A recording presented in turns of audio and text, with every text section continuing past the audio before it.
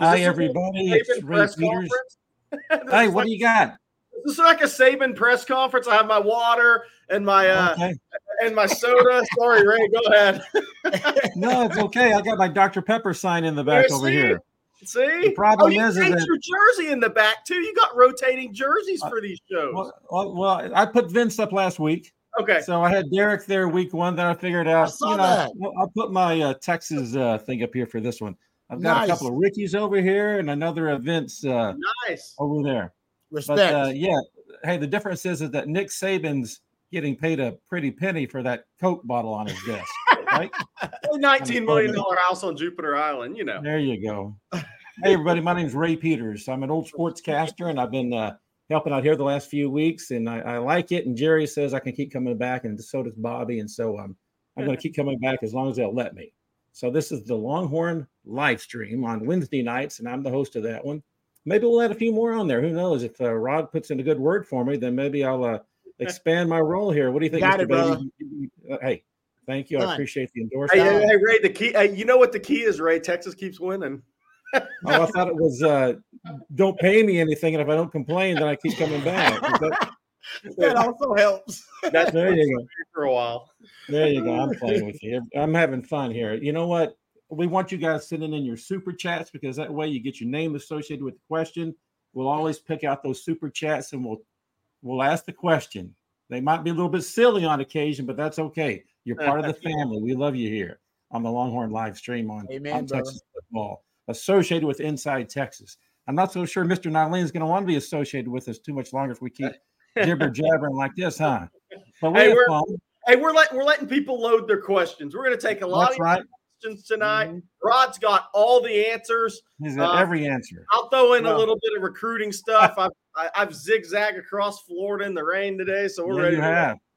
Speaking of recruiting, so let me introduce properly Rod Babers, of course, the lifetime Longhorn, played DB for Texas, pretty quick kid out of Mirabeau B. Lamar High School out of Houston area. Is that right? Amen, brother. Yeah, DB high, baby. Go. Yeah, no doubt. In the league with the Lions, and who else did you play for? Oh man, too many teams. That's how you know I wasn't that good. Drafted by the Giants, Detroit Lions, Chicago Bears, Tampa Bay Bucks thrown in there too. Yeah, Denver Broncos. I bounced around in those 5+ years in the league, man. Bounced around. That just means you had a good reputation. People wanted you to join their franchise and learn from you. I like that spin. That's good spin, right? I gotta hire you. I'm always looking at positives. Ray, it also means that stopwatch was always on 4-4 every time they looked There down. You go. That's why I kept getting the shot, Jerry. That's why I kept getting the shot. This guy's fast. There you go. All right. Hey, Jerry Hamilton, nobody knows recruiting better than this guy. So there's actually some recruiting news today. You've been out on the road. You've been compiling your own news. Then there's some other news going on as well all over the country. Recruits from all over the country that will likely visit Austin in a couple of weeks for the Kansas game. Fill us in on what's going on in recruiting. Yeah, it's September 30th. The Kansas game has been the one the Texas staff has had circled for a while. And then after the win against Bama, the Wyoming game heated up a little bit. But originally headed in this season, it was that September 30th Kansas game. Reported today that Weston Davis, the offensive tackle for Beaumont United, he's scheduled to be in Austin for an official visit that weekend. He's committed to Texas A&M, of course, and so we'll see how A&M has 10 days to fight that one, right, before he shows up, 9 days to fight that one before Weston Davis shows up in Austin. He visited in June. He made 4 official visits.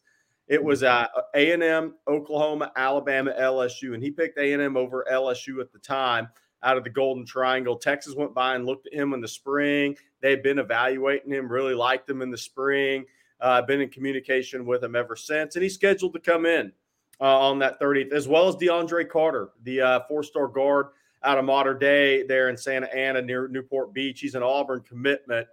Texas has never backed off of him since he committed to Auburn. He's also scheduled to be in. And then I was at Tampa Carrollwood Day School today to see Solomon Williams, 4-star defensive end, edge prospect, linebacker, about 6'2", 250, and all jacked up and quick and athletic and physical. He had to cancel his official visit last weekend to Texas because his grandmother was put in the hospital. So that kind of knocked out his plans. He's not going to Oregon this weekend either. He doesn't want, him and his mom don't want to be traveling while his grandmother, her mom, is feeling ill. So they're not going to make that trip to Oregon this weekend either. Texas is trying to get him in September 30th for the Kansas game. If not, he may show up in Dallas. He may show up in Dallas for Texas OU. It's going to depend on his grandmother's health because this is a trip that, he visited Texas in late July with his head coach, Marshall McDuffie, at Carrollwood Day, but his mom did not make the trip. This is a trip he wants her to go on. I think Texas is in a pretty decent spot with him. Alabama, Oregon, A&M. A&M's trying to get him on campus for the Bama game for an official visit. And then Clemson's still kind of hanging around, but he won't go to Clemson. But I really think Texas, Alabama, Oregon's probably the top three, and Texas A&M's in the mix somewhere. But so we'll see when he makes it back to Austin. I think it'll be a huge visit, though. I think he really liked his time in Austin. I think he's really connected with Barron Sorrell. I'll have more on Inside Texas in the morning on that, but some good stuff from Solomon today. Sure. You've mentioned him a few times before, so he's a kid with his upside is just through the roof, right? Yeah. He's a natural. Rod and I talked about him on Talking Ball a couple weeks ago and went through edges. He's a natural bendy edge rush guy. Just has a feel for rushing the passer. He's pretty raw as a prospect. This year, they're actually letting him drop in coverage a little bit to show more of his skill set. But make no mistake, he's best playing downhill, rushing the quarterback. He's got really strong hands, got a natural playing strength about him. Rod watched that tape. Rod may have a comment if you're on Solomon Williams as well, what kind of makes him a talented guy he's been under recruited for a while. Then he had 15 and a half sacks as a junior, and he really popped onto the radar for people. Yeah, it reminds me of that Will Muschamp quote.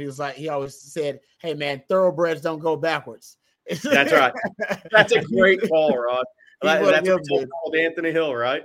Yeah, no doubt. Yeah, you want him a full head of steam getting after somebody, and he's one of them type of guys, no doubt. I also wanted to mention we just got word before we went on the live stream that Danny Okoye, no surprise, committed with Oklahoma. Once we never got the mom on campus here, so that was pretty much a tell, right? Yeah, for sure. I mean, that's the only visit she went on, which I think she kind of flexed her "you're staying home" muscles in a weird way if he wasn't going to Oklahoma State where she went to school. That I think that was pretty evident when he made official visits in June.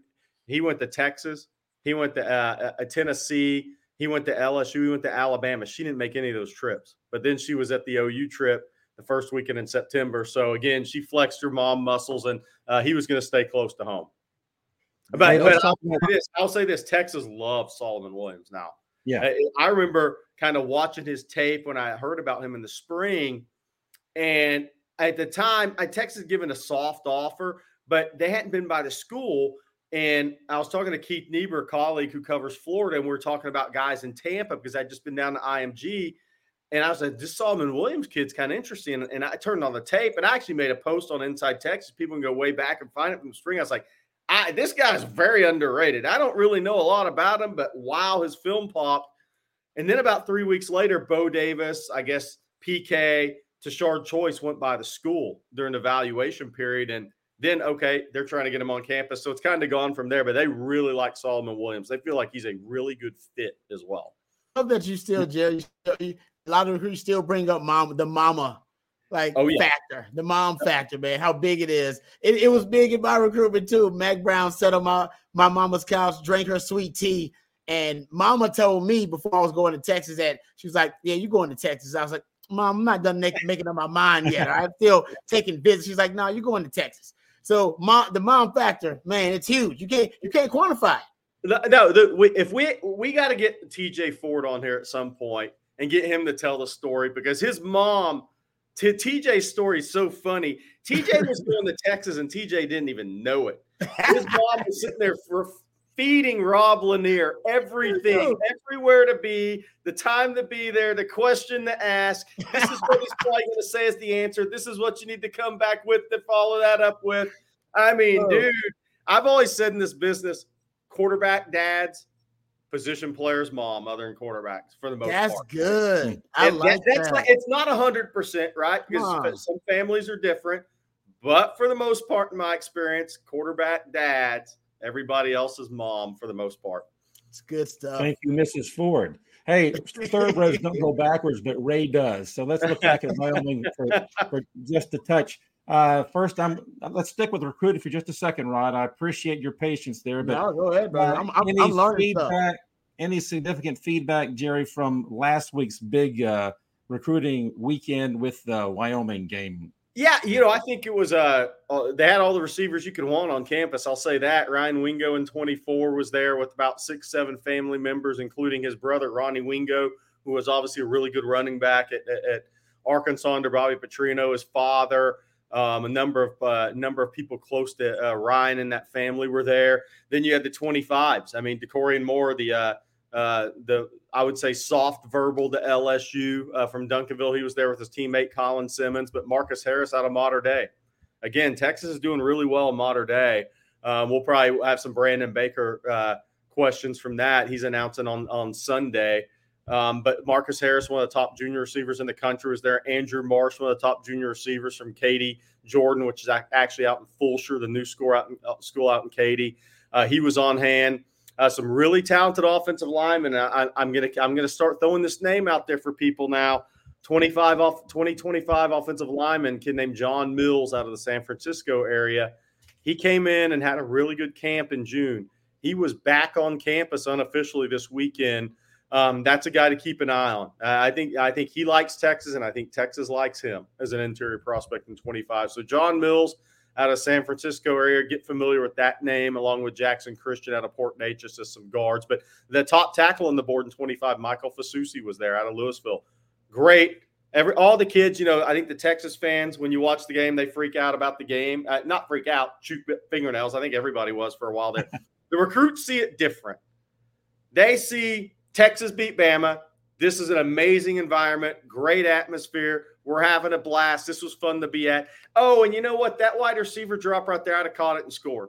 Oh, you know what? If I'm Colin Simmons, I'm going to chase down that play from the backside, and I'm going to tackle that guy for a 3-yard loss. These guys look at this a little different than Texas fans do when it's 10-7 or 10-10. Opportunity. Yes, opportunity. And the other thing is, you got to remember, you know what recruits like? Kelvin Banks started as a true freshman. Cedric Baxter was starting as a true freshman until he got hurt. You're seeing 9 true freshmen were on that field Saturday night. Those kids notice that. Right. They notice true freshmen on the field, playing on special teams, playing at linebacker, Anthony Hill, playing safety. Jonte Cook got a target in that game, I believe. Cedric Baxter was starting until injury. There's a lot of freshmen that are seeing the field, and kids like that. They gravitate towards that. Good team, highly ranked team playing freshmen. That's a big check mark in recruiting.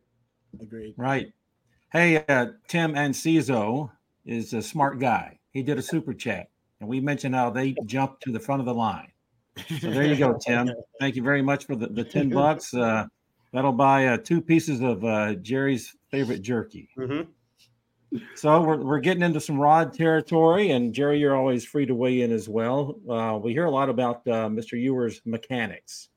Can you read coverages? And this young man, Tim, believes that Quinn's processing may not be optimal at times, calls it a struggle. Also could affect the way Coach Sarkisian calls the game, may cause problems when something pops up unexpected that the defensive coordinator is doing. Rod, what's your take on this? That's a valid point. I think it is fair that when Quinn has to process, right, and that's really throwing complicated zone coverages at him. And that's why the 3 high always kind of works really well. Not that they're playing any different coverages out of 3 high. It's just a presentation will force him to have to process more, and that really does when he's focused on processing whatever the defense is throwing at him. Yeah, then it seems like the mechanics and the footwork also suffer. When he's getting the ball out quick, which we saw in that Bama game, ball's coming out. I believe it was 2.11 seconds was his average time to throw in that Alabama game. Ball was coming out. It was on time and on schedule. That's the best that Quinn Ewers, in my opinion, that's the best version of Quinn Ewers, in my opinion. And right now, I just don't think he's far enough along in his development. Jerry brings up the point all the time, and I don't think people appreciate that. That was his What number was that? His 13th start? 13th. Yeah, that was his 13th start. 13th Saturday start. His college career. Yeah, so I don't think there's still a lot of growing for him to do. I think he's still, learning his craft, and still cultivating his craft as a quarterback. And he's not, a polished product by any means. I think there is a chance that Sark understands that, hey, when he has to go through multiple progressions, then he is going to essentially kind of regress. All right, his skill set regresses. You want to get that ball, and Sark's offense is constructed to operate to go to the first read, like it is. Even when Mac Jones was at Alabama, the studies coming out on his draft tape coming out into the draft were that he went to his second read less than 10% of the time. Like it was on schedule. Never had to operate off script or second reaction plays. That's not always the case here. That's what Quinn is meant to do. And I think that's what Sark's got to get back to at times. I will say in this game versus Wyoming, that was part of the script. The ball was coming out. It just wasn't accurate. Now, that's a different concern. I think that's that's Quinn seeing different things in the coverages. And that's what Sark said, right? He said, they presented us with look that we did not anticipate. So which means I didn't get Quinn ready for them looks. Mm-hmm. To me, that's how I interpret it. We said they gave us looks that we really didn't see on film. To me, that meant, we didn't get Quinn ready for them looks. That meant Quinn had to operate off, athletic instincts in that moment and his training in that moment to figure out and decipher what was going on. And I don't think he did it well. I mean, that's pretty obvious. He didn't do it well. When he's prepared, like he is versus Bama, why did he look so good versus Bama? Because Sark knows Bama. He knows the coverages. Sark had him well prepared. Balls coming out, looks good. When they don't really know, and Sark, what did Sark said? 2 times out of 3 games this year, the opponent has thrown tactics, strategy, game plan at us that we did not expect. They did not see on film. All right. Now, what that means, like I said, once I'm interpreting, that means, well, against Bama, it looks like you knew what was coming and you were able to diagnose it really well. And against Rice and against Wyoming, it took Texas a quarter or 2 to figure things out, and then they were able to overwhelm their opponent. Hey, somebody asked in the comments where Rod's jersey is. I want to take a stab at this. It's at the Co-op getting an SEC emblem put on it. No. Okay, so full disclosure, there's a lot of work being. I got a baby on the way. Baby's coming in less than. Congratulations. Yeah, thank you. So we don't know when the baby's coming, but it's coming. All right, coming. All right, and so and she's already taking your spot. Yes. Oh, baby's already taken up room. Nursery's built we got a nursery done, and we just built like an office in the backyard. The jersey is out there, and we're going to get all that mounted. And then mama wants me out there instead of screaming in the house doing these shows. Oh, yes. Man. She is using this time to get you out of the house. That's smart lady. Pretty much. Yeah. She doesn't need 2 screaming You're babies. Moving farther away. Yeah. You know what I mean? I think this is what marriage is all about. So that's full disclosure. That's why we took the stuff down in here and we're moving that out there. So in a couple of, I don't know, maybe like a week, we'll see the new setup. We're getting all that set up. So that's the farther away she moves you, the more Amazon she orders without you knowing. Very smart lady. Oh, I know. And she always saves me so much money. By spending so much money. It's a weird thing. She loves to do that. Yeah. Hey, let's talk about this South End Zone Queen comment here. This is for Jerry. This is another super chat. We appreciate that. Again, you see how this can bump you to the front there. So we really appreciate this. Now, Jerry's, I don't know that he's going to reveal this. You can't. But I don't know how can you massage the message here, Mr. Hamilton? And people know what you're talking about. So let's explain what a high is, because not everybody's an inside Texas reader, but they should be. Rod, are you confused about the? I want to know I don't know the lingo. I'm an inside Texas guy all the time. That's part of my prep. I don't know the lingo here. Yeah.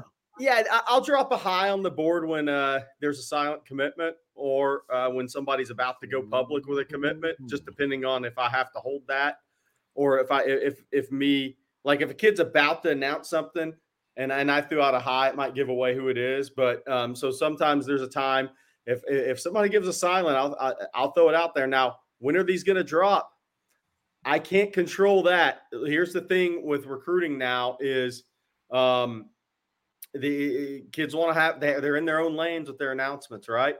Maybe they want to set something up on YouTube or TV, or they got a lot of pressure nowadays in the ways they announce. But I don't drop that without that being a Texas staff got good news. And we have great relationships in the business, and we don't like to do anything that will upset the folks who we have great relationships with. There you go. Please understand there are things that we cannot reveal.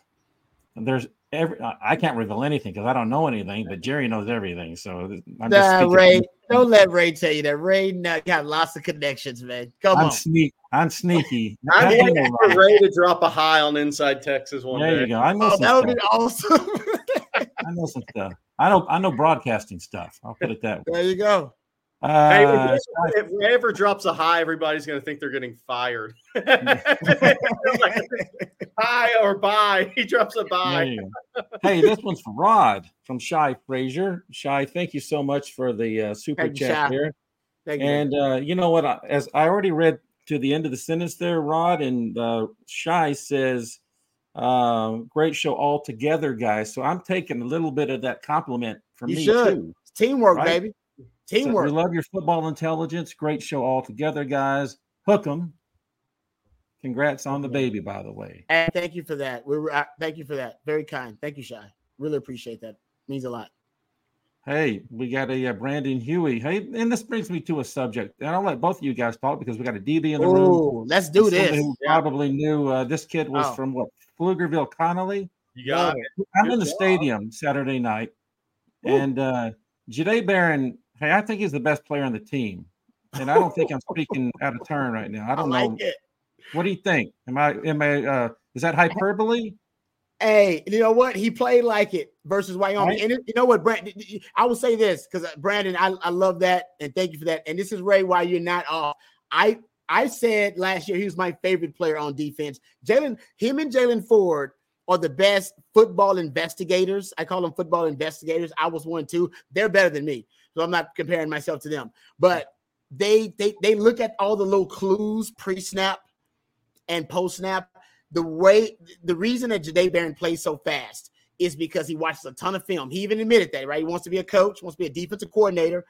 He presents Terry Joseph and Blake Gideon with his own, preparation for the games. Like, hey, this is what I'm seeing on my film prep, coach. I don't know if y'all see the same thing. Like, he's that bullish, all right, on his football intelligence. By the way, he should be because he is. His football IQ is through the roof. And you can tell that he watches a lot of film. When he sees the clues or the keys that confirm his film study, there's no hesitation, there's no fear, there's no doubt.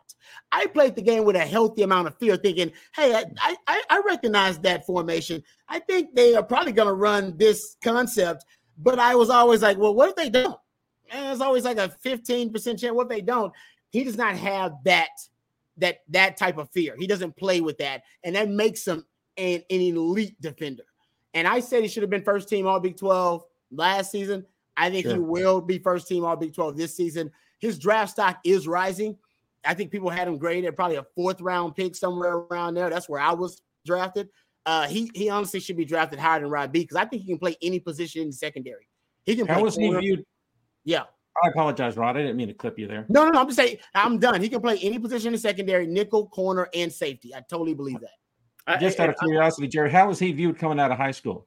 He was a high 3-star, low 4-star guy, I think. I'd have to go back and look at that. I'm not sure he did a lot of the combine stuff to really show off his athleticism, but because of his height, he was probably going to be underrated. That's the way this business is a little bit. What's interesting about him is there was Bobby and I were looking at some pre-draft stuff, just upperclassmen headed into the year. He was a borderline 1st, 2nd, but that doesn't count underclassmen, Rod, which knocks you down around, right? Okay. So he was essentially looked at as a potential 2nd, probably 3rd round guy once all the underclassmen declared. He's having a great year. Here's the thing that I keep looking at with Texas, Rod, Ray, is there you go. I mean, so he was he was a high 3-star player. but I don't know where everybody had him ranked. Anytime you're in that 375 to 415 range in the country, you're essentially sitting there in between a 90 and a high 88. There you go. 24/7 had him higher. So he had 1 4-star rank. I thought somebody had him ranked up there. But what's interesting to me, Rod, is because Jalen Catalon's on a snap count, a pitch count, essentially. Yeah. We haven't got the chance to see him, Barron, and Ford play together a lot. Wow, that's a good point. If they do get to that point and Jalen Catalon's healthy about week 8 and said, all right, it's go time, baby. There's still a lot left. There's still some goals here we're chasing. I'm really interested to see all 3 of those investigators play together. Oh, you just got me excited, Jerry, because I have a theory I call this the central nervous system of a defense. At Texas, you go look at the best defenses Texas has had, probably in the last 15 years. Honestly, you can probably go back even further. You can go back 20, 25 years. I bet it still tracks. They all have a strong central nervous system. I'm talking about the guts of the defense and the spine of it, right? We're talking about the safeties. We're talking about the inside off-ball linebackers and those interior D tackles. All the great defenses, they seem to have that commonality at Texas, and those are high IQ, at least not for the side of the D tackles, not getting on them, but they don't really have to, move. They don't have to make audibles, and they don't have to check, and they don't have to, see the entire scope of things. But your off-ball linebackers, that's the communication center, right? Those are the guys who are getting guys moved around. Those are the guys who are getting the front lined up. Your safeties are usually the guys that are making sure the coverages are the right coverages and making sure that everybody's lined up correctly. So those are your guys. You're usually your high football IQ guys. And when Texas had good central nervous systems, they've also had really high IQ football players at those spots. And they go back and track it. And I'm telling you, every time it seems to be up that spine. If you're talking about Jalen Catalon, Janae Barron at the nickel, so he's inside, and Jalen Ford, who's also inside off-ball linebacker. That's a lot. That's your most intelligent. That's your football basically brain of your defense right there. They're doing great. Hey, thanks, Brandon, for the comment there. We all agree. Janae Barron's been pretty amazing so far, and no insult intended to Kelvin Banks or Xavier Worthy, anybody that might be considered the best player on the team as well. Everybody's doing great, and we really appreciate that. Sticking with the super chats, Jerry, did you have something? Yeah, well, somebody in the comments, they're talking about Quinn versus Gabriel, how Dylan Gabriel's figured it out in year 2. Dylan Gabriel's thrown 1,360 college passes. He's been around a long time. 12,000 yards. I mean, he started as a true freshman at UCF. He's had 3 seasons of 365 pass attempts or more in college football. He's as experienced as there is in college football at quarterback. Sure. So him and Quinn are, for just those in the comments, they aren't really comparable to me. And how long has he been in that system? Did he work with Jeff Levy before? Yes. He came to Oklahoma? Yeah, he's been in that system since high school, essentially now, since he got into college. 1 in a million has a comment for us. So, Jerry, what do you think about the way Sark is building the roster? Is it the right way, inside out, linemen? Yeah. Instead of what? Of course, this question comes with a presumption that Charlie Strong and Tom Herman didn't necessarily do it the right way. But what do we think of this? And Rod, we would love for you to weigh in as well. Yeah. I love that Urban Meyer was mentioned in that, because when Urban took a look under the hood, when Texas wanted him, there it is. He didn't like what he saw under the hood. 3 years later, he's picking Texas to go undefeated. So, he must like what he's seeing under the hood now. So I love that Urban Meyer was used in that, whether he meant it that way or not. Yeah, I think so. But I think it's more than the trenches, yes, of course. But I think it's more that the strategy in recruiting for me is, and I give credit to Sark because covering Mac Brown was not recruiting through the whistle. It was early when Rod being the number 1 class and all those guys. Later, it wasn't recruiting through the whistle. It was, we don't even have a whistle. The class is committed. Where's the whistle? So Sark got me started on recruit through the whistle with his 22 class because they stayed on guys when they were committed elsewhere. The season wasn't going well. And I was sitting there going, ooh, I don't know. But then the coaching carousel happened, right? And when Cristobal jumped to Miami, boom, Texas went boom, boom, boom really quick, right? But the only way that happens is if you stay on your top guys. Yep. And you don't go to B list. of players. Now, I always say that with a caveat. If you're at a blue blood program, you have a built-in advantage because you can go to the portal and get starters from other Power 5 schools, which is what Texas has done. They may have as good a punter as there is in the country, and it's not going to be talked about enough. You have multiple guys. Quinn Ewers was out of the portal. Ryan Watts is out of the portal. I mean, Gavin Holmes plays a lot out of the portal. You can just go down the list of guys at Texas. A.D. Mitchell has only played on national championship teams to this point in his college career. So you can go to the portal and fill the needs you don't get in high school easier to blue blood. But I love what Sark is doing because they don't move off their A-list players. And then they, at the same time, they still use senior year evaluation. Warren Roberson was just now coming onto the radar last year at this time, and it still wasn't even publicly. Jelani McDonald coming onto the radar with Texas about now. Those guys end up being two of the better players in the class long-term that weren't early enrollees. So I just love the way they go about recruiting at Texas. I think they have the right plan to build a roster and not just collect talent, but build a team, because it's still more than just collecting talent. You got to build a team. And I think they're going about building a team with the most talented roster they can the right way. Yep, I agree. I love the focus also for Sark. He's about the premium positions. So the NFL has, and they've even put dollar figures on it. If you look at the franchise tag values of players, they're premium positions that the NFL will pay more for because they're valued more in today's game. We've talked about running back ad nauseum. It has literally dropped in franchise tag value over the years, which has never unprecedented. It hasn't happened to any other position, right? But it shows you they value positions, quarterback obviously more than any other, but they value some over the other. And look at Sark, man. Quarterback is number one. You're probably looking at left tackle, edge rusher, and wide receiver and cornerback are probably the other ones. And most of those for Sark, he has been able to really, really kind of not stockpile, but bring in some high-level talent. He's starting to stockpile, but he's bringing in high-level talent at those positions, and he plays them immediately. If he's got a left tackle that's a freshman that can ball out, hey, if you're good enough, you're old enough. Same thing at wide receiver. Quarterback, team, same thing too. He's like, oh, Quinn, he ain't played. That's okay. All right, bring him in. If the premium positions, he's going to bring in high-level talent and play those guys right away. That's what attracts other recruits at those premium positions. Hey, and by the way, you know what else it gives? Incentive to be an early enrollee. Ooh, right? Yeah, like Solomon Williams talking to him today at Carrollwood Day. He's an early enrollee. Mm-hmm. I see, especially even though Kelvin Banks was an early enrollee, there was an opportunity to start at left tackle, right? He was a little different. He was an outlier maybe. But y'all know how – I think we all understand how much that means in recruiting that Cedric Baxter came in as an early enrollee out of the state of Florida and started game one as a freshman at Texas. I mean, that's an impactful thing in recruiting. When you're going to go recruit other Florida kids, hey, if you come here and do your job – and Peyton Kirkland, he's going to redshirt on the offensive line. We have a bunch of guys in front of him. If you come in and do your job and you're as good as advertised, you're going to have a chance to compete for a starting job. That's impactful stuff in recruiting. I mean, I don't know any other way to put it, but there's incentive to being an early enrollee. And get out there listening to this.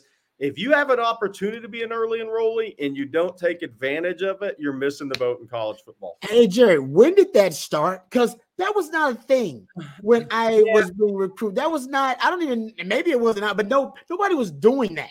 It was when did this become a thing? I would have to go back and think. It was more quarterbacks first that would come in early that kind of started that. But a lot of high schools didn't have mid-year graduation for a long time. In the state of Arizona, they still don't. Okay. So like right now, Christian Clark, Santana Wilson, unless they would have to go through like several hoops to online classes to get out early in the state of Arizona. So not every school even has that yet. And there's some private schools in the state of Florida, in the state of Texas or whatnot, that they don't have early high school graduation. So you could see that's why you've seen a couple of basketball kids that were maybe to private school maybe bounce to a different school. Not that they were definitely coming in early, but they were thinking about it.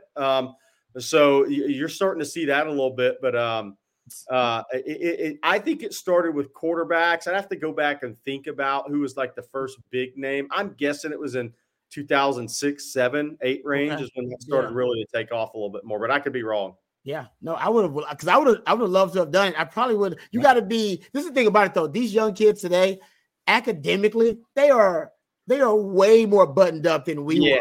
I mean, back in my day, guys like, man, I got a couple of more class. I got to get these credits in. Oh yeah, like that was like a common thing. I was like, oh man, I'm down to the wire. I may not walk. I got to. That's it, Rod. Remember how many guys you used to talk to probably that were like, I got a 2.2 core and I got an 8.10 test, and damn, I'm looking at this thing in this chart, and oh my god, what? Somebody's got to take the test for me, Coach. Somebody's got to take the test for me.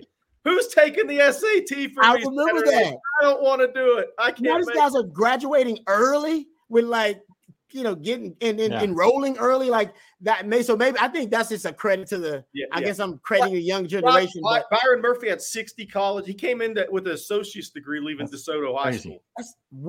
That's awesome.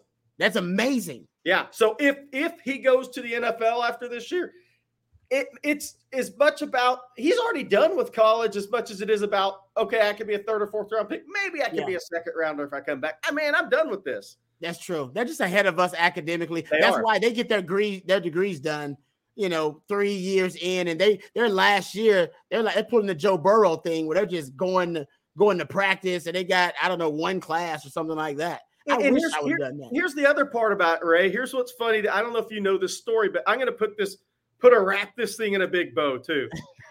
Nowadays, it's the specialized training. When Rod was coming out of high school, kids needed somewhere to work out. And I was like, hey, man, I throw the ball pretty well. My dad is a coach. All right, we're going to go get a workout together. And it started with like Cedric Cormier and Joe Walker. And it ended up at North Shore. And there are a lot of guys showing up there. Yep. And because Cedric was like, I don't want anybody to throw me the ball. I was like, I'll do it, dude. Let's just go out there. And then guys just started showing up. Yep. I'm the bottom of the barrel. Could you imagine guys like Rod today working with a DB coach that played in the NFL? We were just out there playing pitch and catch, and they were having fun and just staying shape. Nowadays, you're freaking working with a DB coach that played in the NFL that does personalized training somewhere, or margin hooks at wide out. Margin hooks, right? There you go. I mean, that's what's up. That's a great point. That's a great. You're right. That was not a thing. You're right. We were just looking for work. That's why we found Jerry throwing balls at North Shore. We're like, hey, that's this guy throwing balls at North Shore. We might get over. Let's go get some work. Let's go. Yeah. Hey, one more comment related to what Juan had to say, and I know we stayed on this for. Hey, Juan, you got your $4.99 worth, right, buddy? Wow. Hey, talked about development in Sarkisian. It's his staff too. So not only are we recruiting the right kids and giving them the opportunity you mentioned, we're developing them. Yeah. So how much better is Christian Jones now in the last? Another day is here and you're ready for it. What to wear? Check. Breakfast, lunch, and dinner? Check. Planning for what's next and how to save for it? That's where Bank of America can help. For your financial to-dos, Bank of America has experts ready to help get you closer to your goals. Get started at one of our local financial centers or 24/7 in our mobile banking app. Find a location near you at bankofamerica.com/talktous. What would you like the power to do? Mobile banking requires downloading the app and is only available for select devices. Message and data rates may apply. Bank of America N.A., member FDIC. Seeking the truth never gets old. Introducing June's Journey, the free-to-play mobile game that will immerse you in a thrilling murder mystery. Join June Parker as she uncovers hidden objects and clues to solve her sister's death in a beautifully illustrated world set in the Roaring '20s. With new chapters added every week, the excitement never ends. Download June's Journey now on your Android or iOS device, or play on PC through Facebook Games. Years than when Kyle Flood first got there. So he's teaching up these kids. So we're getting a lot better. Tope Amati a couple of years ago, he had the 1 year with Flood, and he came on the show and he said, I am so much better now. I just wish I'd had these guys years before to change my entire career trajectory.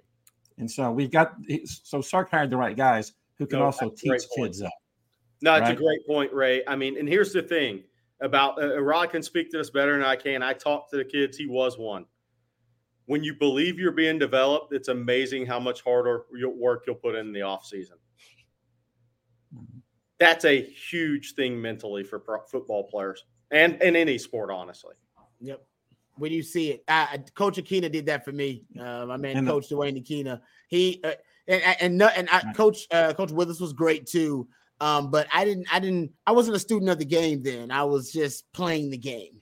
But to start seeing the game on a different level, start seeing the chess match as I talk about within the game, that Coach Akina got me to see that, and it was just it was that moment we're going, oh, if I put in enough work to watch enough film, I can pick up on those tendencies and those trends and those habits. I can figure that out. Oh, I can make my own breakdown and evaluation of players and their traits and their skill sets and what they're good at and their tells as a player, all those things. And then I figured out, I was like, oh man. And then that's when I'm up late in the dorm room, staying up watching film, you know what I mean? And telling the guys, the assistants that, hey man, I need more DVD. Back then we had DVDs. I said, hey man, I need more DVDs of film on these players, that kind of stuff. So you're right. It makes you recommit yourself when you realize, oh, I am being instructed and I'm being coached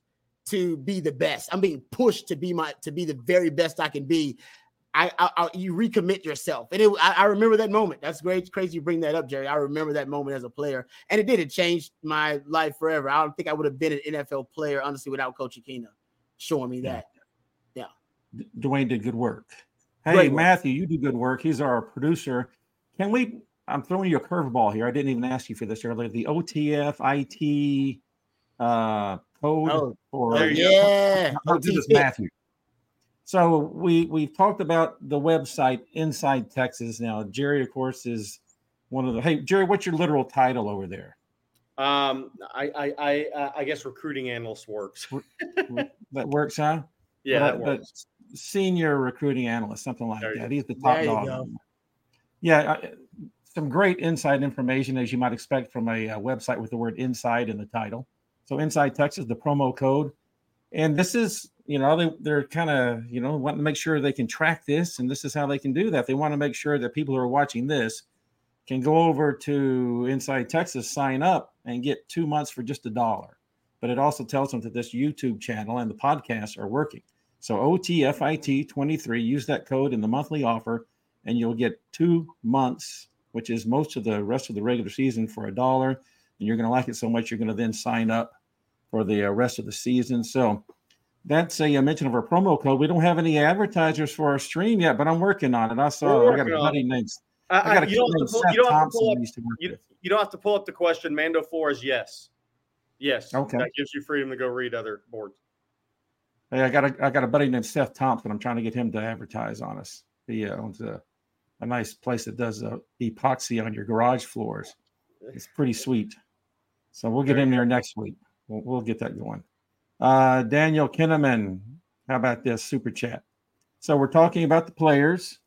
Rod, Jerry, about how many of our current roster will be drafted? Well, obviously they have to be draft eligible in 2024 and or invited to a camp as an undrafted free agent. Too many undrafted free agents in the Texas program over the last few years. It shows we've had talent, but we haven't had them properly developed enough to be draft picks, but we're changing that narrative. So what do you think? Who wants to jump on this first? I'll start it. Rod, we'll go with we'll start on the offensive line. Christian Jones, obviously. Well, he'll probably be a drafted player, especially the way he's playing this year.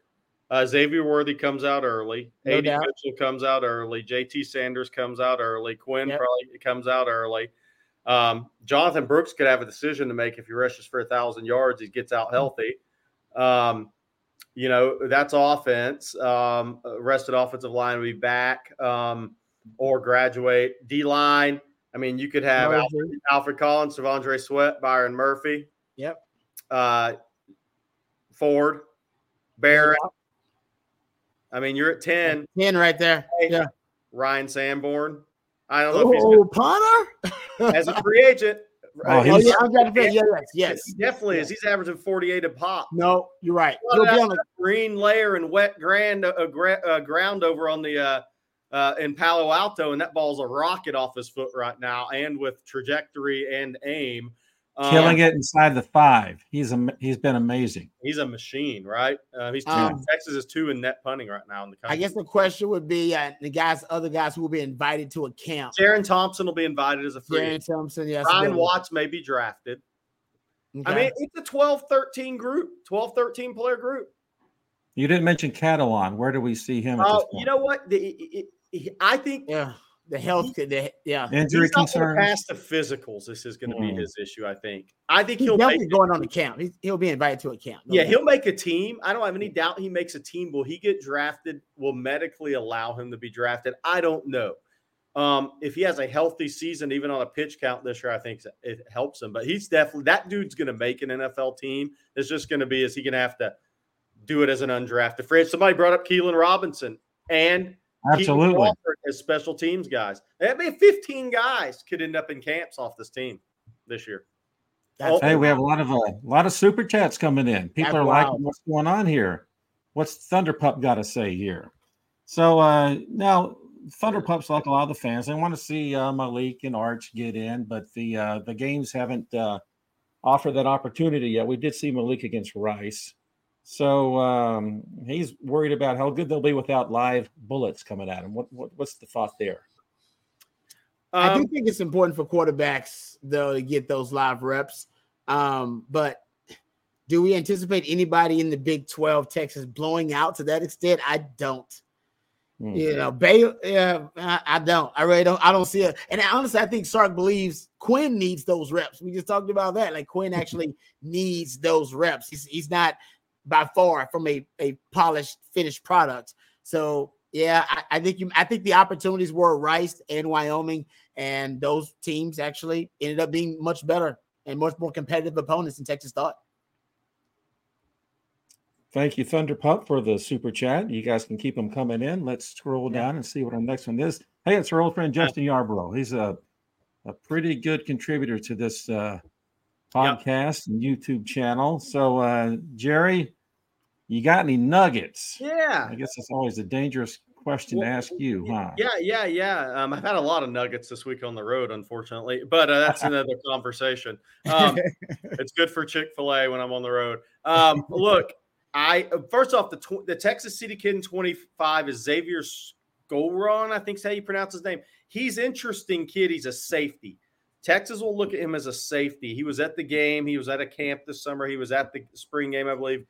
He was at the game Saturday. He's an interesting prospect because he started his freshman year at Hitchcock High School, the smaller school there, where for years and years there's been that battle where does a kid live in Hitchcock and go to Lamar? No, Coach Irwin, I'm not saying anything. I'm just saying that a kid live in Hitchcock and go to Lamar. Kimball Anders lived in Hitchcock and went to freaking Galveston Ball. Hitchcock's had an issue keeping some of their kids. The Skolron kid was a varsity player as a freshman at Hitchcock. By the way, they have a kid Texas offer. They have some young kids at Hitchcock that are tremendous. I think they win state in basketball and lost in football last year. But Skolron, he transferred to Texas City. He was ruled ineligible by UL. So when I went through there last year in 2022, he was playing JV, and he was way too good to play JV. But he's an interesting guy. He's a physical downhill player. He's a really intelligent kid academically, does great academically. And kind of to a point with him, which I think checks a couple of boxes for him, is he was ruled ineligible by the UIL. He didn't take off and leave Texas City. He stayed there and played JV. He thought it was academically was the best move for him in his mom's eyes. He stuck that thing out, and now he's going to be rewarded for sticking it out in his work. Not that he wasn't a good player wherever he went, but a lot of kids would bounce in that situation. He stuck it out. Team Nuggets this week, I mean, I think the big thing for me is we think Cedric Baxter and Maurice Blackwell will play this week. How much? We'll see. I think the interesting thing is going to be what does Texas do, Rod? And I don't know if you and Ian talked about this. I haven't had a chance to watch Football Theory because I've been on the road. I don't know if y'all tackled Cole Hudson being out. And does Hayden Connor start playing some right guard to relieve DJ Campbell? And then you start to see Neto at left guard and him start to get that experience he needs, because Cole Hudson was playing as many or more snaps than DJ Campbell at right guard when he goes down. Well, they're obviously trying to bring DJ along slowly while also having a really good player in Cole Hudson that could play a lot of snaps. Now, do we see Hayden Connor play some right guard this week and Neto play some left guard? I tend to think we will, because I don't think DJ is going to be a 65, 70 snap player right now. Yeah, they need other options, right? They got to have a rotation. Yeah, they have to, right? And Cole Hudson ended up playing. I mean, he played more snaps versus Bama than DJ Campbell. So I'm with you. I think there are different skill sets at offensive line. I think that Cole Hudson was probably a better pass blocker. DJ Campbell, more of a road grader for you. I'm with you. I think you'll start seeing you have to have a rotation there just in case there's a situation where DJ Campbell is a little outmatched. Teams are going to come after him. Let's just be honest. And matter of fact, this is the game where they're going to try to expose that interior offensive line in pass protection. It happened last season, guys. Dave Aranda pretty much was the guy that exposed the blueprint against Texas, had 5 sacks in that game in 2022, and he's the guy that really broke out the amoeba fronts and the simulated pressures, and 4 of those 5 sacks were either or simulated pressures and or amoeba fronts. And a lot of teams after that, we've seen even early on this season, Rice, Wyoming, they've used some of those concepts. So you're going to see it again. And I think he's going to go after in any situation. He's going after DJ Campbell in pass pro. Yes. He's doing his job as a coach against the young guard that's a better run blocker, right? Yeah, he's going after him. Here's the question I've had, Rod. How do you do that? That doesn't mean you send 2 guys at DJ Campbell. What to me that means is you get Jake Majors to turn his head away from DJ Campbell, and you leave DJ on an island. You're trying to get a one-on-one. That's what you're trying to do, right? And and make him think enough, and he knows he doesn't have help. And you want to make him pressure on a guy. And you make the young guy have to communicate post-snap. Yes. And have to pass off defenders in pass protection. That's when the twists and the stunts come. So that is going to happen. And Texas knows this. They know it. If we know it, they know it. They know he's going to get attacked. So they'll have a plan in place for it. And if they don't, they need a contingency plan. If DJ Campbell can't handle that, and that's what you're talking about with the rotation of guys. Yeah. Hey, by the way, K-Drag 4, we're not giving Aranda credit. He's a good defensive mind, though. Guys need to get credit for what they deserve credit for. I don't think the Baylor program's nearly as good as it was under Rule, and I think that's going to continue. I think Rule had a real knack for the speed physicality combination in recruiting with upside. I think Baylor's recruiting different kids, but I do think we got to give Aranda credit for being a really good defensive mind. This is not a conversation about Dave Aranda as a head coach. Right. I thought he was a good hire after he won the Big 12 title. But now watching the regression of the program in such a short time, it's obvious they did not maximize winning the Big 12 title. You're supposed to have a spike in recruiting and talent acquisition. They did not. So, he's not necessarily a great head coach, but as a defensive mind, he really did have a great game plan versus Texas last season. That's what we're talking about. And to Rod's point, if Baylor parts ways with Aranda eventually, he ain't going to have problems finding work as a DC. No. He will be a coveted guy. Yes. Now, and what happened to Baylor is a different story. Joey McGuire cut their knees when he went to Texas Tech. That was huge because he took recruiting in-house guys with him. He took a lot of recruiting away from infrastructure. Baylor. And he was an irreplaceable guy. Joey was an irreplaceable guy in recruiting for Baylor. Great point, Jerry. It's just past 8 p.m. If you're watching us live on YouTube, you're watching the Longhorn live stream. My name's Ray Peters alongside Jerry Hamilton and Rod Babers. We're very happy you're with us. I saw something. We have several 100,000 folks who download this as a podcast. So that's pretty incredible to think that we have that broad an audience. And we hope you've been enjoying our conversation so far. We'll probably go for about another 15 minutes or so. So we're having fun here on a Wednesday night. We're very glad you're with us. Hook'em94 has a super chat for us here. Hey, Jerry, I heard you this morning. I think you called this the Red Cat. Is that that's Rod's? That's Rod's. I was Rod got it. Rod the Red Cat. Red came in and throw it out there. I like it. I like Red Cat. So what we've called the Wildcat offense. He did it twice with great success, converting. I guess they were both fourth downs. Yep. 4th and short, and we got the first down. So Even I could answer this one, yes. But I'll let the experts say something. So Savion Red has played now receiver, running back, and in essence quarterback on offense. So he's a versatile kid, right? Yeah, I'll answer first because Rod will play off of this. I said this morning when asked about it, we don't want to see it too much because that means things aren't going well. True. That's true.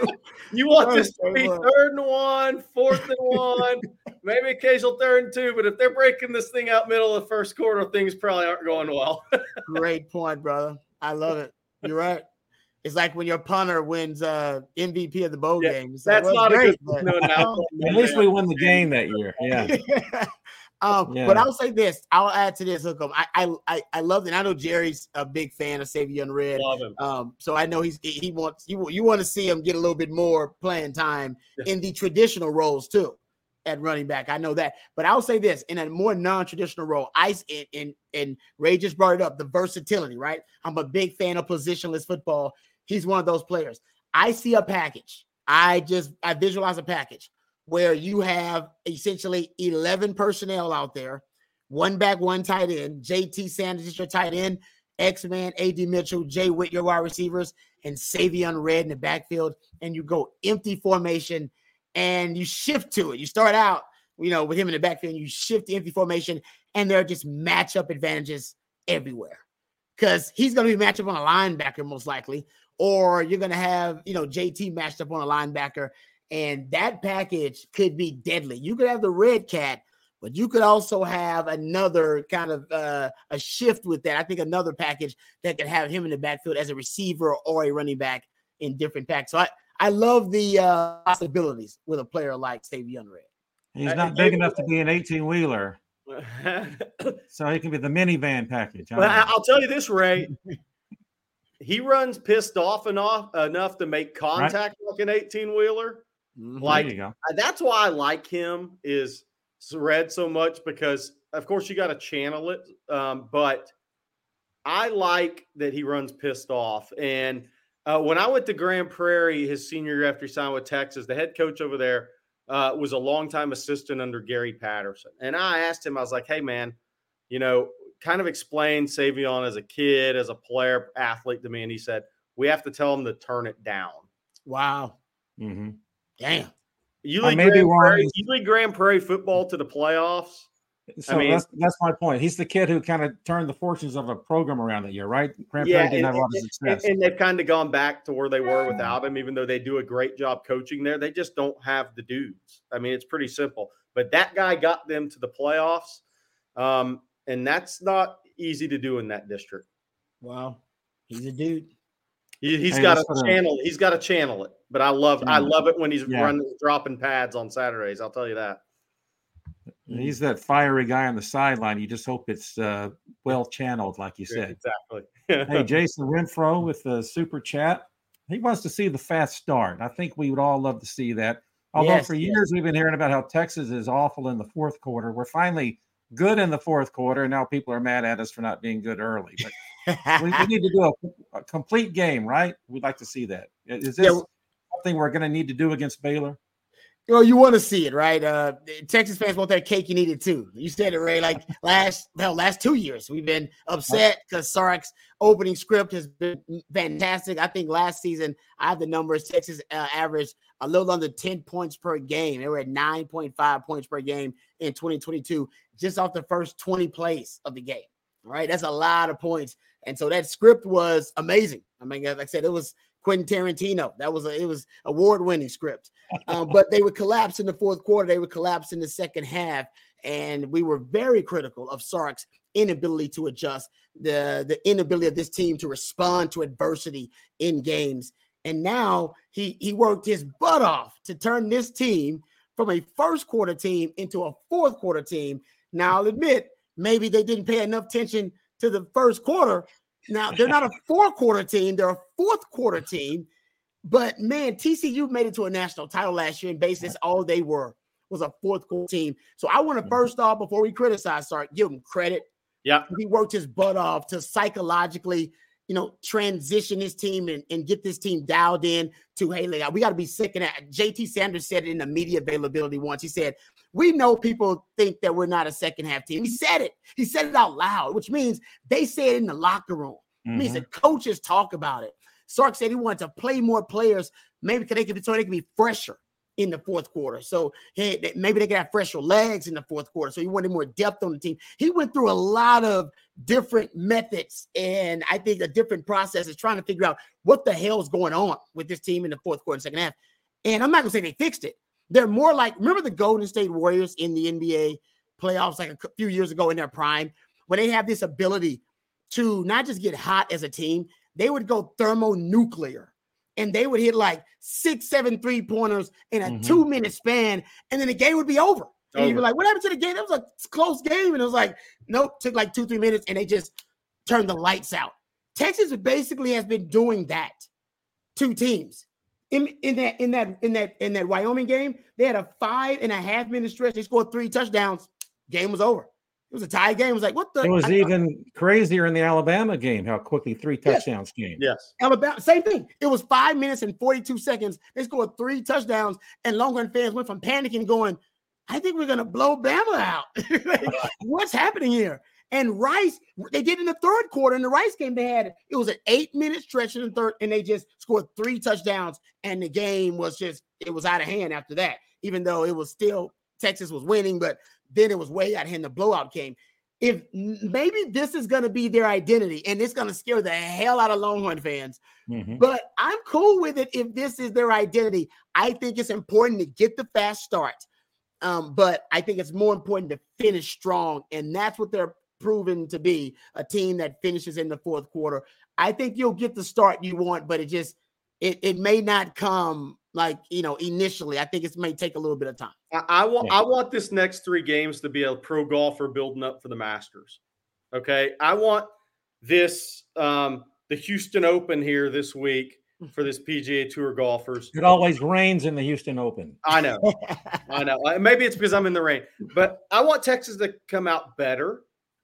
I want them to play better than they did last week. I want them to play even better against Kansas. But then when they go to Dallas, I want that to be the one. That's the one. You're building up to the Masters, October 7th in Dallas. That's when you want to see this thing put together. You want to keep building that thing up. If you come out with a really fast start Saturday, doesn't mean you are against Kansas. Doesn't mean you are. I just want to see them continuing to keep build.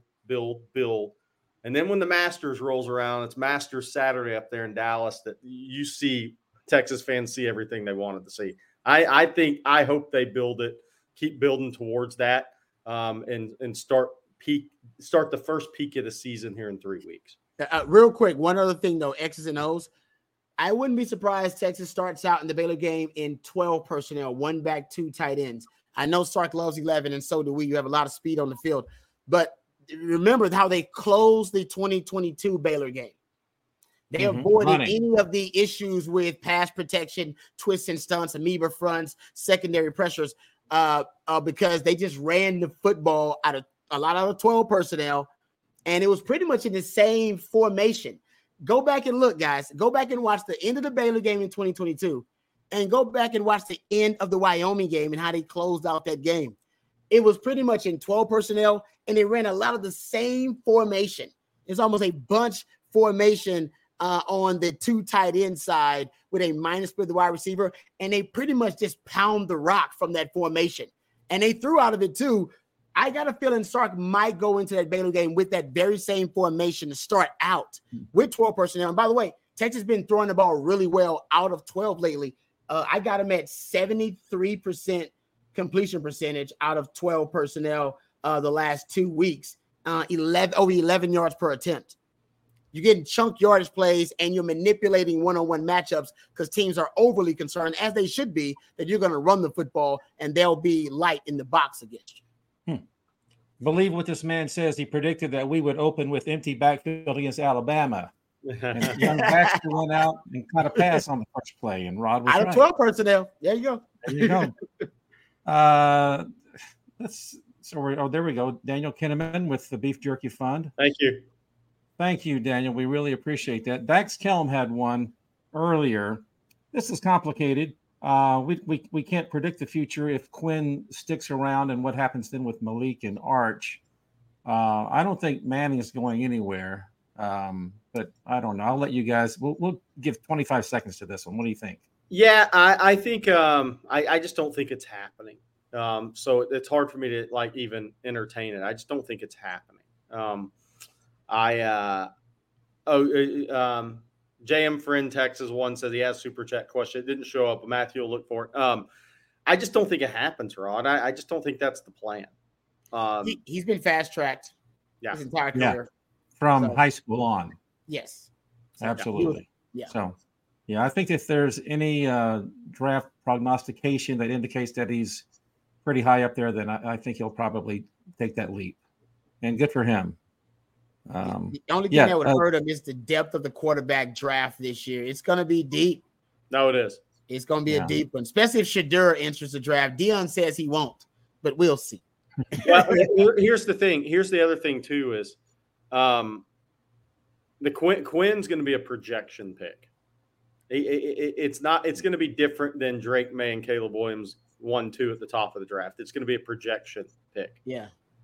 So that he's going to be one of those guys that one of the better teams looks at where they can kind of develop him.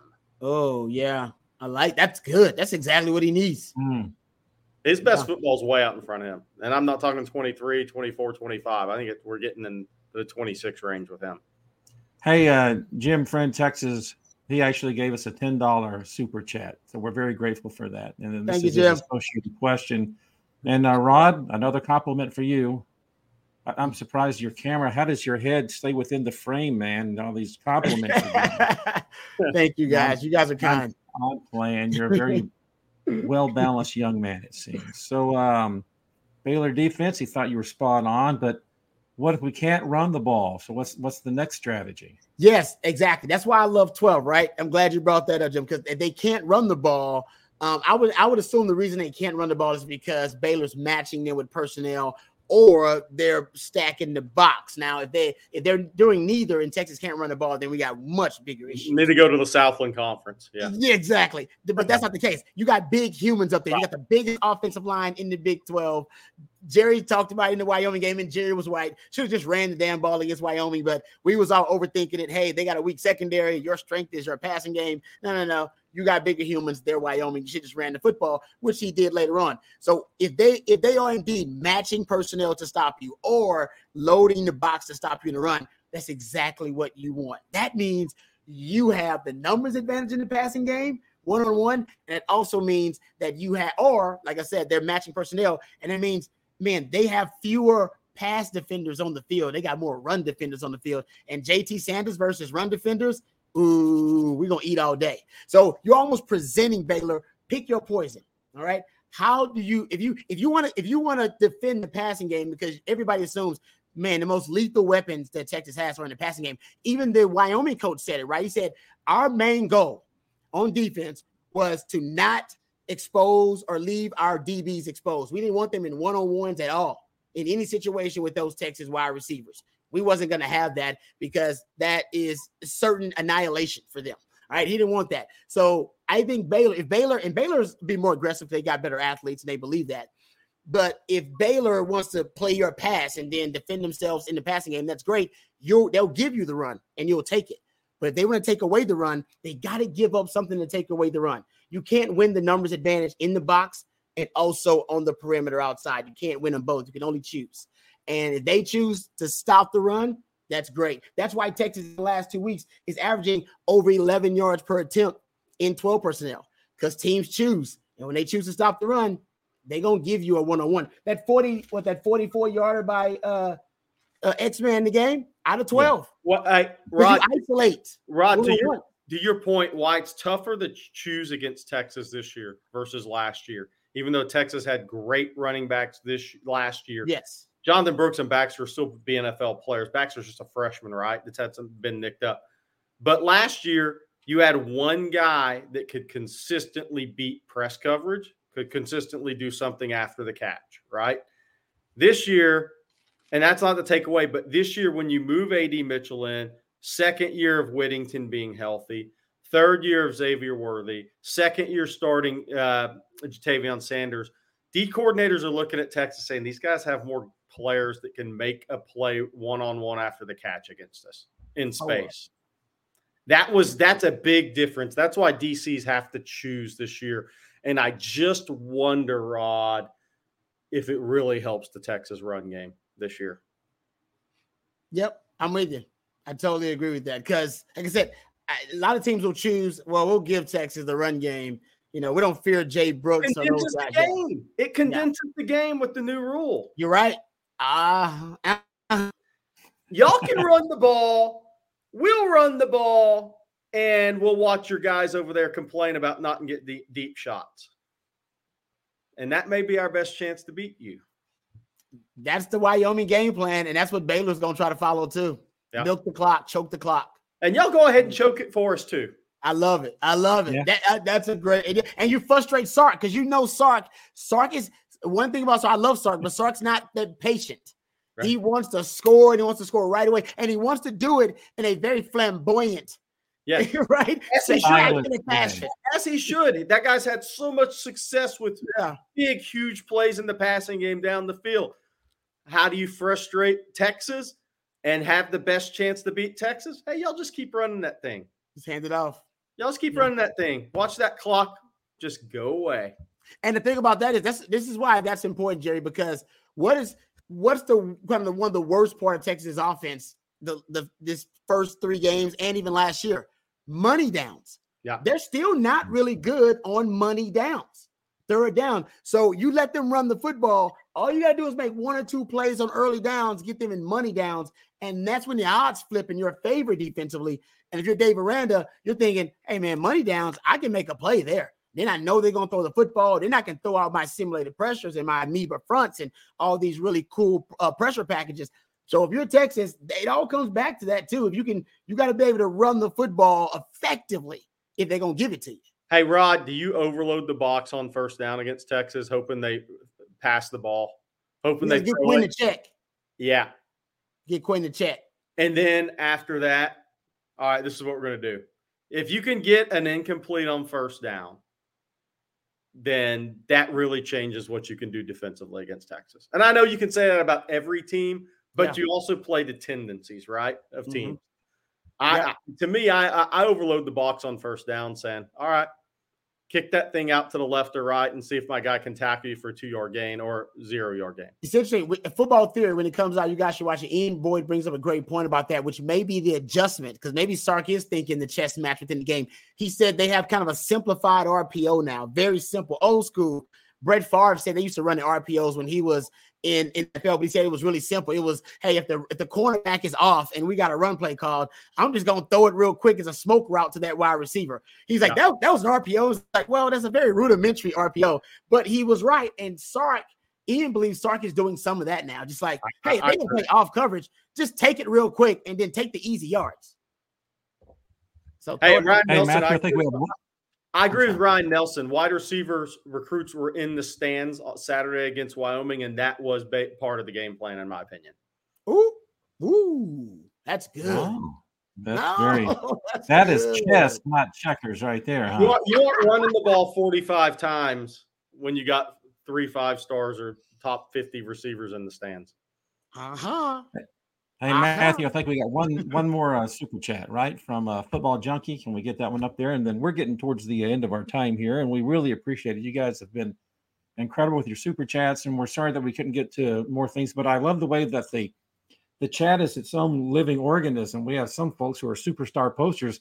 They have conversations amongst themselves and answer questions amongst themselves. David Keith Williams, I don't know if he's in there tonight, but he pretty much – He'll answer, everything for everybody. Baby. It's a community, baby. It's family. Hey, so we talked about some of the draft picks that might happen, the undrafted free agents for the folks who would be eligible, but younger players, this is where will probably really show in the future. I mean, because we're getting some young top talent, right? Oh yeah. Well, to follow up after the last question about all the guys, 15 guys that could be like on drafted or free agents. a lot of comments, that's a very young team going to the SEC. It is, but Derek Williams is one of those guys. Anthony Hill then becomes a full-time starter. You just keep rolling in those young guys. Malik Muhammad takes over for Ryan Watts. Yeah. You bring in another really talented guy behind Malik Muhammad. You actually may get more talented in some spots. And it's not like those guys are true freshmen. Those guys will have played enough, and then we'll have, for Malik Muhammad, we'll have 2 springs. Derek Williams will have 1 spring, but he's going to get his feet wet this year, and that dude's going to be ready to roll in year 2. So that's where recruiting your top 5 classes comes into play for Texas fans to say, oh, my gosh, that's a young team going to the SEC. It is, but it may actually be more NFL talented. Yep. Now, Mac did that. We left. We had a lot of guys that were getting drafted by the time I left. I mean, we had guys that Mac inherited, but also guys that Mac brought in, like your Quentin Jammers and your Mike Williams and your, Casey Hampton, Sheldon Rogers, me and Corey Reddy and Chris Sims. And they were like, man, that's a lot of guys getting drafted. But, man, the guys that they were stockpiling behind us, the Michael Huffs of the world and the Aaron Ross of the world, the Vince Youngs of the world, those guys, they have been stockpiling for years. You're right. They were the breakthrough. Those were the breakthrough athletes that really changed the course of the program. We just kind of set the course. And I think that's kind of what Jerry's talking about. These guys are kind of setting the course. It's about to be a group behind them that's about to change the game. And remember this, Sanborn, A.D. Mitchell. I mean, let's go down the list of guys. I mean, Trill Carter's had an injured knee, but he's starting to play a role. Gavin Holmes, right? I mean, the portal, you're also going to fill 4, 5, 6 spots out of the portal. Mm-hmm. So when you say, 15 guys maybe on in training camp are drafted, you got all that young talent, but then as a blue blood, you get to go start picking the guys that are really talented. They're also really good fits for you. So I don't think Texas is actually going to have much of a drop-off, even if with all those guys leaving after this year. I actually think the way Texas is building is really good for the future. Guys, and you just got to make sure 60% of it is finding the right quarterback. All over the country now, you can see great examples of Nick Saban's empire crumbling before our very eyes because he's like, I can't figure out who the hell the quarterback's going to be. Notre Dame's balling out because they got themselves a really good quarterback. Yes. The way that Deion Sanders rebuilt Colorado, he did it all with a lot of guys, but he brought his son, who was the quarterback with him. Lincoln Riley did the same thing. In the NFL, it's the same thing. I got another one for you. I think maybe the best young offensive coach in college football, Kalen DeBoer at Washington. Oh, he's great. He recruited Michael Penix out of Tampa to Indiana. He's the guy that recruited him. Yeah. And he goes off to Fresno. He wins 9 years. The COVID year didn't count. He played 6 games. He wins 9 games his first full year. Then he goes to Washington. Oh, yeah, come back and play for me. And then he has the COVID year, so he gets him for 2. Yep. He wins 11 games year 1. And I'm telling you, I'm not going to be shocked if they don't beat USC and are in the playoff. I'm not saying it's going to happen, but it wouldn't shock me either if it did. Yep. So his quarterback he recruited out of high school, boom, boom, boom. There he's back with him to end his college career. You better figure it out. Who would have predicted the Pac-12 would be the premier league in college football? Yeah. I mean, look at Baylor. Baylor right now, because they don't have a backup, they look like a team that is going to struggle for the rest, at least till they get Blake Shapen back.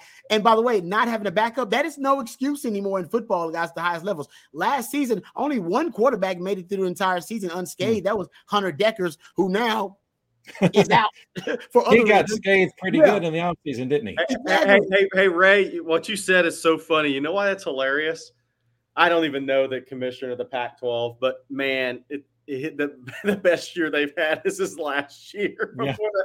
When the thing is disintegrated.